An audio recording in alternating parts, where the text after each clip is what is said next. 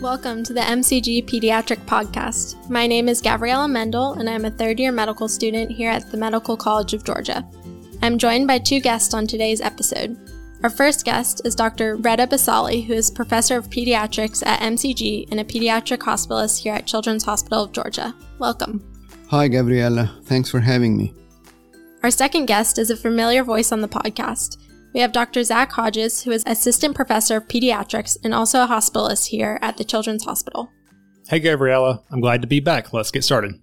On today's podcast, we'll be discussing bronchiolitis. Dr. Basali, will you tell us what is bronchiolitis and why this topic is so important? Sure. Thanks, Gabriella. Bronchiolitis is a seasonal viral lower respiratory infection that typically begins in the fall and peaks in the winter each year. It is one of the greatest burdens in pediatrics health worldwide. It's caused by respiratory viruses, especially RSV or respiratory syncytial virus, that infect the lower airways. This causes inflammation, edema, and increased mucus production that ultimately can lead to worsening respiratory distress. Children that are most severely affected are unable to breathe or maintain normal feeding and may become dehydrated. This is something that is really difficult for our patients and their families. The peak incidence is between 3 and 6 months, and this is the most common reason for an infant less than 1 year of age to be admitted to the hospital. Thanks for the great overview. Next, I thought we could work through a case. Our patient is a previously healthy 4-month-old male who presents to the emergency department with a 3 to 4 day history of rhinorrhea and possible fever. Mom states that at first he just seemed congested. However, yesterday he started coughing and now seems to be having a hard time breathing. Dr. Hodges, what is your approach to a patient like this? So far, this sounds like a typical history for bronchiolitis. These infants start with viral upper respiratory symptoms like runny nose and cough, followed by progressive lower respiratory symptoms over the next few days. Most often, there's also a viral respiratory infection going through the family at home or in daycare. It turns out that viral infections that typically cause a common cold in adults and older children are more likely to cause lower respiratory infections in young infants, especially those less than 6 months of age. However, before we call this bronchiolitis, we should get a little bit more history to make sure we're not missing another serious diagnosis. And it might be helpful to mention some of those diagnoses now. Sometimes undiagnosed congenital airway abnormalities, foreign bodies, pertussis, and even congenital heart disease can be confused for bronchiolitis early on. This is why every patient needs a careful history and exam. Great, so let's get more history. Mom reports that his temperature at home has been around 100 degrees Fahrenheit or less each of the last 3 days. He has also been somewhat irritable over the past day. Oral intake has been reduced with decreased wet diapers. Mom says that she has also been worried about his breathing. She states that he has been breathing fast and his breathing has also been noisy. Our patient's brother goes to kindergarten and he has been congested as well. Medical history is significant for birth at 34 weeks gestation with a short NICU stay of 1 week for respiratory and feeding support. He has no known medical problems and vaccines are up to date. So this is even more evidence of bronchiolitis. It's common for these children to have a low-grade temperature of 101 degrees Fahrenheit or less. High or prolonged fevers would make me think there was an increased chance of a secondary bacterial pneumonia, but this illness script is typical of a viral infection. The next thing that stands out is the patient's age and medical history. Bronchiolitis is very common in infants, but may present in toddlers up to 2 years old. Infants who are born prematurely or who have chronic lung disease, congenital heart disease, or an immunodeficiency are likely to have more severe symptoms.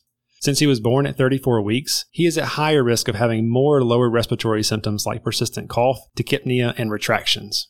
It's unlikely that he has undiagnosed cardiac disease or another congenital disease, but he still needs a careful exam.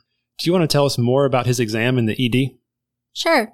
Vital signs are notable for respiratory rate of 60 and temperature of 38 Celsius. Pulse ox reads 94% on room air. On physical exam, he is alert but in mild distress. There is thick nasal discharge and nasal flaring. He has moist mucous membranes. Listening to his chest, you hear scattered crackles and wheezes. There are also intercostal retractions. Heart sounds are normal and pulses are strong. There is no hepatomegaly and the rest of his exam is normal. Great, so there are several helpful things here that we should highlight. First, bronchiolitis is characterized by minute-to-minute variation in clinical findings. These children have varying degrees of lower airway mucus plugging, and I would not be surprised if you re-examined your patient a few minutes later and he was significantly different. Next, the tachypnea, mild hypoxemia, retractions, and abnormal lung sounds all suggest lower airway disease. You mentioned that this infant has scattered crackles and wheezing. Bilateral crackles and wheezing are consistent with bronchiolitis. If there were more focal findings, then we would need to consider bacterial pneumonia or even a foreign body. Also, the fact that he has normal heart sounds, strong pulses, and no hepatomegaly makes cardiac disease less likely, and we can focus on the respiratory causes of his symptoms. And the progression of symptoms here is very important. Having 1 or 2 days of runny nose and cough followed by worsening lower respiratory symptoms fits with bronchiolitis and not other diagnosis on our differential. Something that we have not yet mentioned is that children born prematurely, especially those not yet 48 weeks post-conceptional age, are at increased risk for apnea as the presenting symptom. This risk of apnea is also increased in term babies who are not yet 2 months old. We have to be very careful in these infants, and observing them in the hospital overnight is typically a good idea. Before we move on much further, how do you make the diagnosis of bronchiolitis? Do we need to check any labs or an x-ray? Good question, and this is very important. Bronchiolitis is a clinical diagnosis. If the history and exam fit, then you can make the diagnosis without any other test. Chest x-rays in these infants commonly show nonspecific findings like peribronchial thickening, hyperinflation, and scattered atelectasis. In fact, we know that routine labs and imaging leads to overtreatment with antibiotics, which does not help this viral infection. It's really a good idea to save labs and imaging for those situations when you are not sure about the diagnosis. Some examples would be when a patient presents with high fever, focal findings on auscultation of the chest, or if the history really does not fit. Of course, if the child is severely ill and develops worsening hypoxemia and grunting, they likely need a full investigation. Okay, so to quickly review, bronchiolitis is a seasonal viral respiratory illness that infects the lower airways, leading to inflammation, edema, and increased mucus production. Ultimately, this can lead to worsening respiratory distress. Diagnosis is clinical, and a typical patient may present with low-grade fever, 1 to 2 days of runny nose and cough, followed by trouble breathing. Finally, prolonged high-grade fever, vocal respiratory findings, or abnormal cardiac findings are reason for concern for a different diagnosis and would prompt a more thorough workup. That's right, you got it. So what viruses typically cause bronchiolitis? As Dr. Basali mentioned earlier, respiratory syncytial virus, or RSV, is the most common cause, but many other viruses can cause lower airway disease in infants. Other common viruses include rhinovirus, influenza, parainfluenza, and metapneumovirus. The presentation of all these different viruses are basically identical, and we can really only differentiate with testing. We also know that coronaviruses can cause bronchiolitis. One unknown for pediatricians this winter is how much bronchiolitis will be caused by COVID-19. It's reasonable to think that we will see some COVID-19 bronchiolitis, but we will have to see how this impacts infants this winter. Wow, that's really interesting. So what is the role of viral testing in cases of suspected bronchiolitis? Should we test every baby? Does it really make a difference? Typically, viral testing does very little to change our management of these infants. However, with COVID-19, we will likely need to test much more this year because this information could be helpful for our families, schools, and daycares. Also, if there is ongoing community transmission of influenza, testing for flu is reasonable because treatment with oseltamivir may be indicated. It can also be helpful for our hospitals to identify the viral pathogen for cohorting patients. It's not uncommon for us to find multiple viruses detected by PCR. Rhinovirus is most commonly found in addition to other respiratory viruses. It's not clear if co-infection leads to a worse prognosis. What's more likely is that we are seeing prolonged viral shedding after a previous rhinovirus infection. Also, it can be helpful for some patients to know if they are infected with RSV. Pavlizumab is a monoclonal antibody to RSV that is given to certain high-risk infants. If these children have a breakthrough RSV infection, then monthly prophylaxis should be discontinued because of the extremely low risk of a second RSV hospitalization in the same season. So which patients are treated with pavlizumab for RSV prophylaxis? I recommend reviewing the AAP guidelines whenever you are considering prophylaxis because recommendations are updated periodically. Currently, it is indicated during RSV season during the first year of life for infants born before 29 weeks of gestation, or those born before 32 weeks who have chronic lung disease on top. Infants with hemodynamically significant heart disease, or those who are immune compromised, have pulmonary abnormalities or neuromuscular disease that impair airway clearance, should also be considered for prophylaxis. One of the challenging aspects of pivolizumab for our families is that it requires monthly intramuscular injections for a maximum of 5 doses. This usually starts in October. There are ongoing trials of single-dose anti-RSV monoclonal antibodies and also RSV vaccines, so stay tuned for more information on this topic. Okay, sounds great. We will be sure to include a link to the AAP pivolizumab guidelines in our show notes. Circling back to our case, remember that our patient is a 4-month-old in the ED with suspected bronchiolitis. What is your first step in treatment?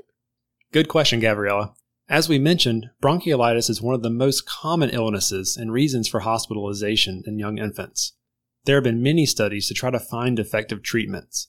The take-home point is that there is no convincing evidence that any intervention is effective in treating bronchiolitis. Corticosteroids, albuterol, nebulized epinephrine, and even nebulized hypertonic saline have all been studied and have not been shown to benefit meaningful clinical outcomes.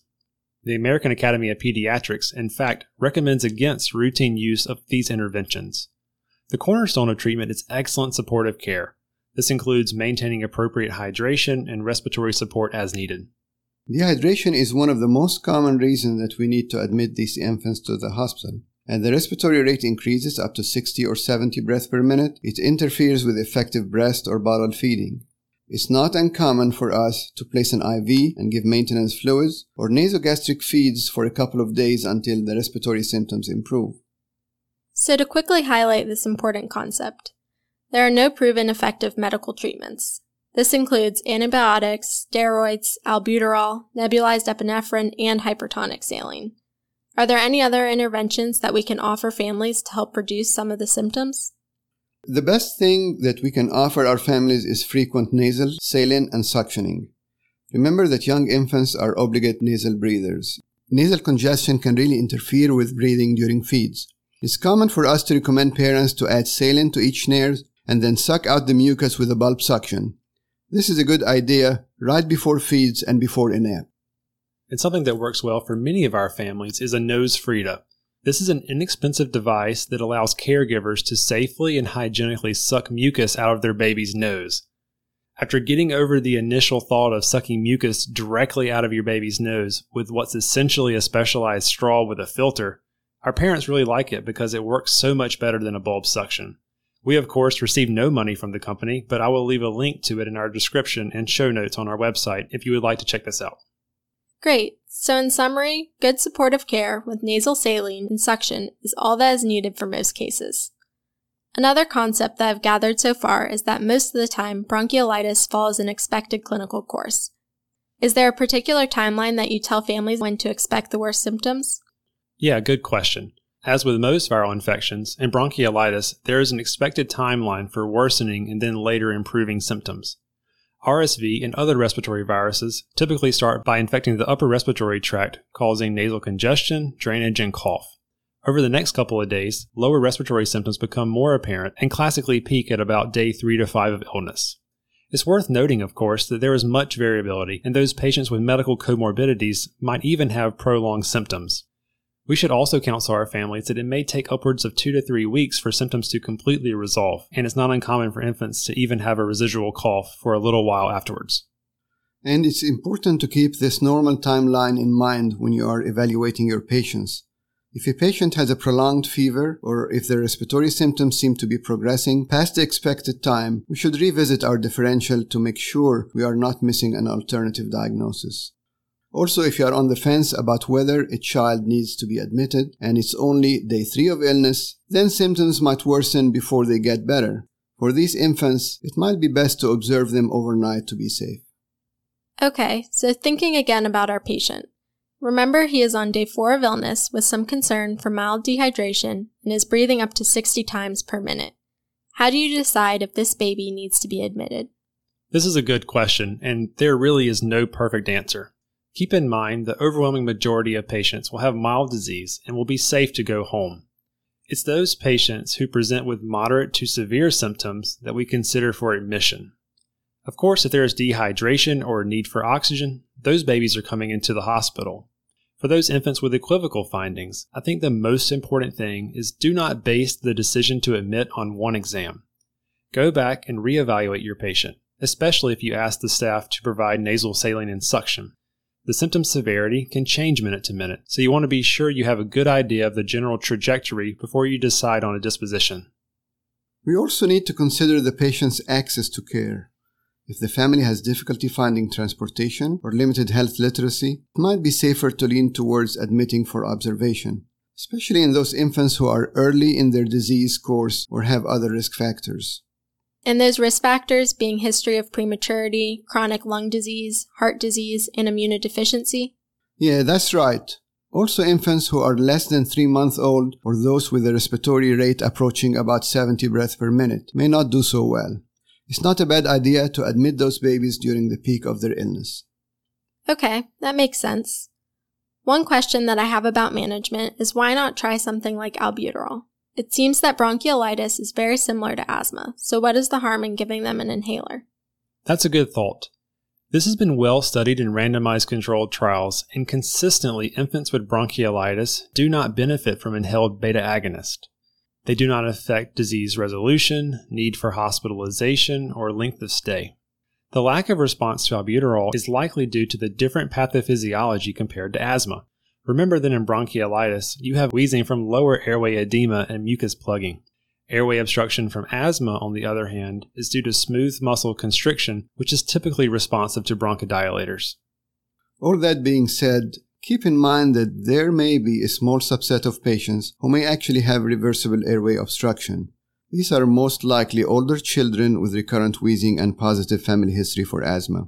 It's not a bad idea to think about offering a trial of albuterol in patients who might be suffering from recurrent wheezing, but don't be surprised if it does not help.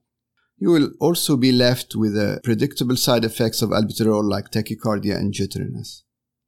So overall, what you're saying is, in patients that have mild disease, it is safe for them to stay home, and we can advise the parents to do frequent nasal saline and suctioning. Likely, their symptoms will peak on day 3 to 5, and it may take 2 to 3 weeks for the illness to totally resolve. On the other hand, if the patient is presenting with moderate to severe illness, we consider admission for respiratory support and fluids. One more question is, how do you use the pulse ox reading when thinking about admission? This is another interesting question. Most of the time in pediatrics, if your patient's oxygen saturation ever drops below 92%, that is a relatively clear indication for admission. Of course, if there's obvious cyanosis, persistent hypoxemia, or apnea, support your patient with whatever they need. However, in most patients with bronchiolitis, we know they will have intermittent hypoxemia with lower airway mucus plugging that spontaneously improves. Even outpatients who never present to the ED have been found to have these dips in oxygen saturations while asleep or while feeding.